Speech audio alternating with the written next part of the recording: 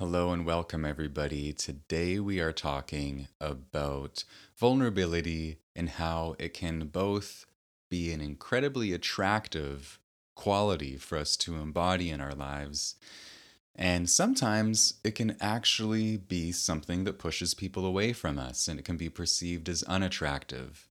And this subject was inspired by a question I got on a YouTube video a couple of days ago from someone. I'm going to paraphrase their situation and their question. Um, I believe, a young man who identifies as a sensitive, um, emotionally deep person, and his experience as a sensitive man who's connected to his feelings and his tenderness and his vulnerability, his experience has been that oftentimes women are unattracted to that, and they're more attracted to the stoic alpha male type. And so he has this conflict of, well, my sensitivity seems like this incredibly fundamental, important part of myself, and yet people are put off by it. And so there's this conflict between feeling like one doesn't want to disown something so fundamental and just the recognition that, damn, it kind of sucks that women actually, in his particular situation, his experience is that women are more interested in men who are less emotionally oriented, who are more stoic, who are that kind of alpha male type. Um, and it was such a interesting comment and such an interesting situation. It got me thinking about my own experiences on this level, and I just wanted to share briefly today a little bit about my experiences and what I've learned in my life in the last few years in this area. And I've got a story to share that happened about 2 years ago. And at the time, there was a young woman who I became very interested in. And it's actually pretty rare for me to develop like a big crush on a woman. Doesn't happen very often. So when it does, it's this momentous occasion. And like the person who left the comment on that video, I'm quite an emotionally oriented, sensitive man, and my feelings are not far from my awareness at any given moment. So, this woman is someone who was an acquaintance that I would cross paths with regularly.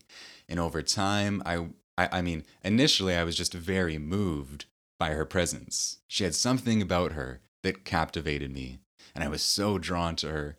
I was like, oh man, I have to talk to this person. I have to get to know her and see if what I'm feeling plays out as some kind of chemistry or connection. So slowly I started saying hello, we started having conversations, and we ended up hanging out. I worked up the courage to ask her if she wanted to hang out. We hung out several times, and over this period, my excitement and infatuation or interest in connecting with her grew and grew, and this kind of emotive, passionate tenderness in me was so excited. I was like, wow, this person is so cool. I'm getting to know her, and this is so exciting, and it's making me feel so excited to get to know her more. And normally, I'm a pretty transparent person with my feelings, especially in the context of like someone that I'm interested in romantically. And as I got to know this person more, we spent some time together.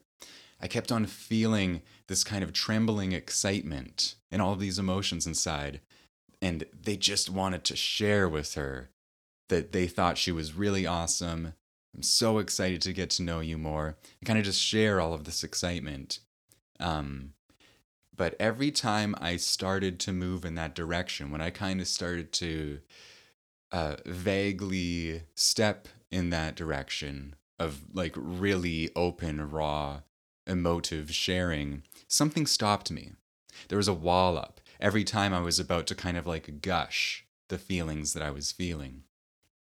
That wall blocked it from happening. And it seemed to me at the time like the wall was something that the woman had. Like, I felt like if I shared all that I was feeling, she would run in the other direction.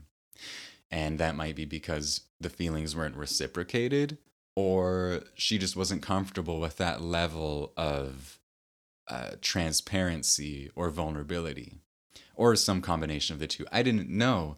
All I knew is that every time I started walking in that direction of super open emotional sharing, I got stopped for like on some kind of intuitive level.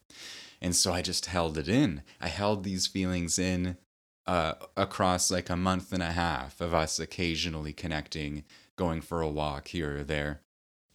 And oh, it was agony initially because this sensitivity, this joy and excitement that was awakened by this woman, it just wanted to share everything.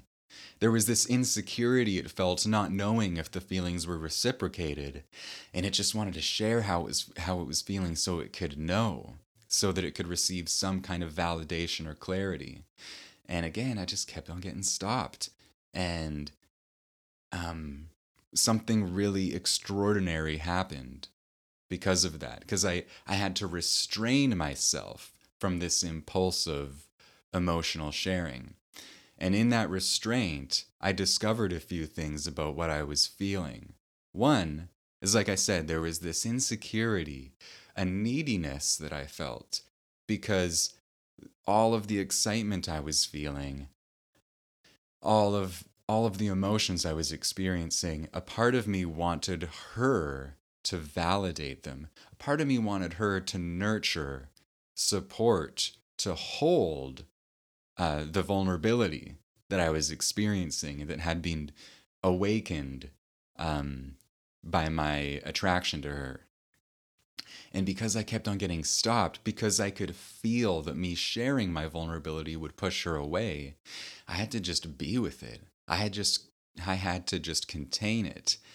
And it was this extraordinary opportunity to look at it honestly and to see, wow, these feelings are so beautiful, but I can see how they're kind of needy. I can see this clinginess, this attachment to validation from someone outside of me. And I can feel these feelings. I feel quite disempowered when I'm feeling them. It's like they're weak and they are just thirsty for acceptance and validation from the outside. They're thirsty for a hand to hold them. And by being alone with them, I have this opportunity to learn how to hold them for myself, to be able to calmly say, look, you're okay, man. It's beautiful what you're feeling, but it's time for us to learn how to hold this for ourselves.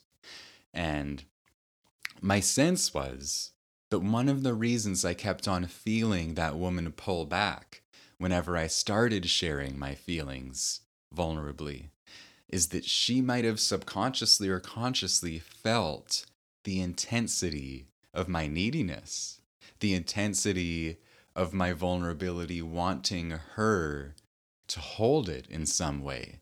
And she was like, this doesn't feel good. This doesn't feel good, which is very fair because it's not really it wouldn't have actually been serving me in some way because um, there was a kind of a weakness or a dependence or a reliance on someone else that I don't really know to take care of these feelings that are mine to take care of. And by her pulling back and me being alone with the feelings, I did get to explore holding them for myself. And eventually that woman kind of just disappeared. It wasn't exactly a ghosting, but it was something kind of like that.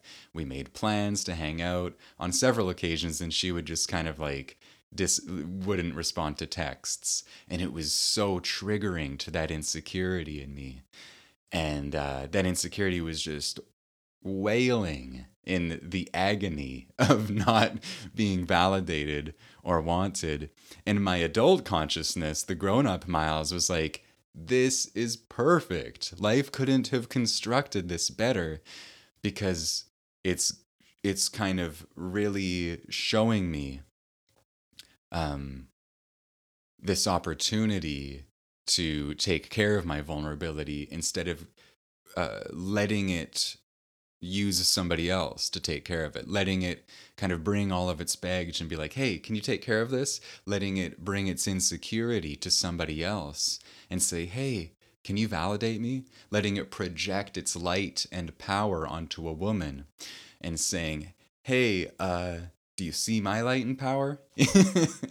I don't know if I'm articulating it perfectly, but one of the things that experience was just a demonstration of was that when I hold my feelings, my emotions, my vulnerability, myself, when I learn how to contain that, nurture that, and support that, I can bring it into relationships and I can bring it into the world in a very different way. I can bring it in a way where there can be an ownership of all of these feelings, this deep sensitive nature, and there can be this openness and honesty without needing someone to give me some kind of unconditional, complete, perfect love, without needing someone to, you know, fully take care of it or hold it for me.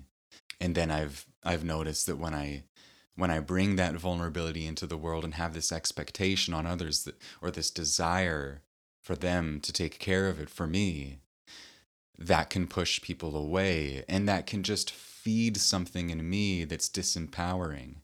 And and even though it can feel good in the short term, there's something so beautiful about learning to do it for myself.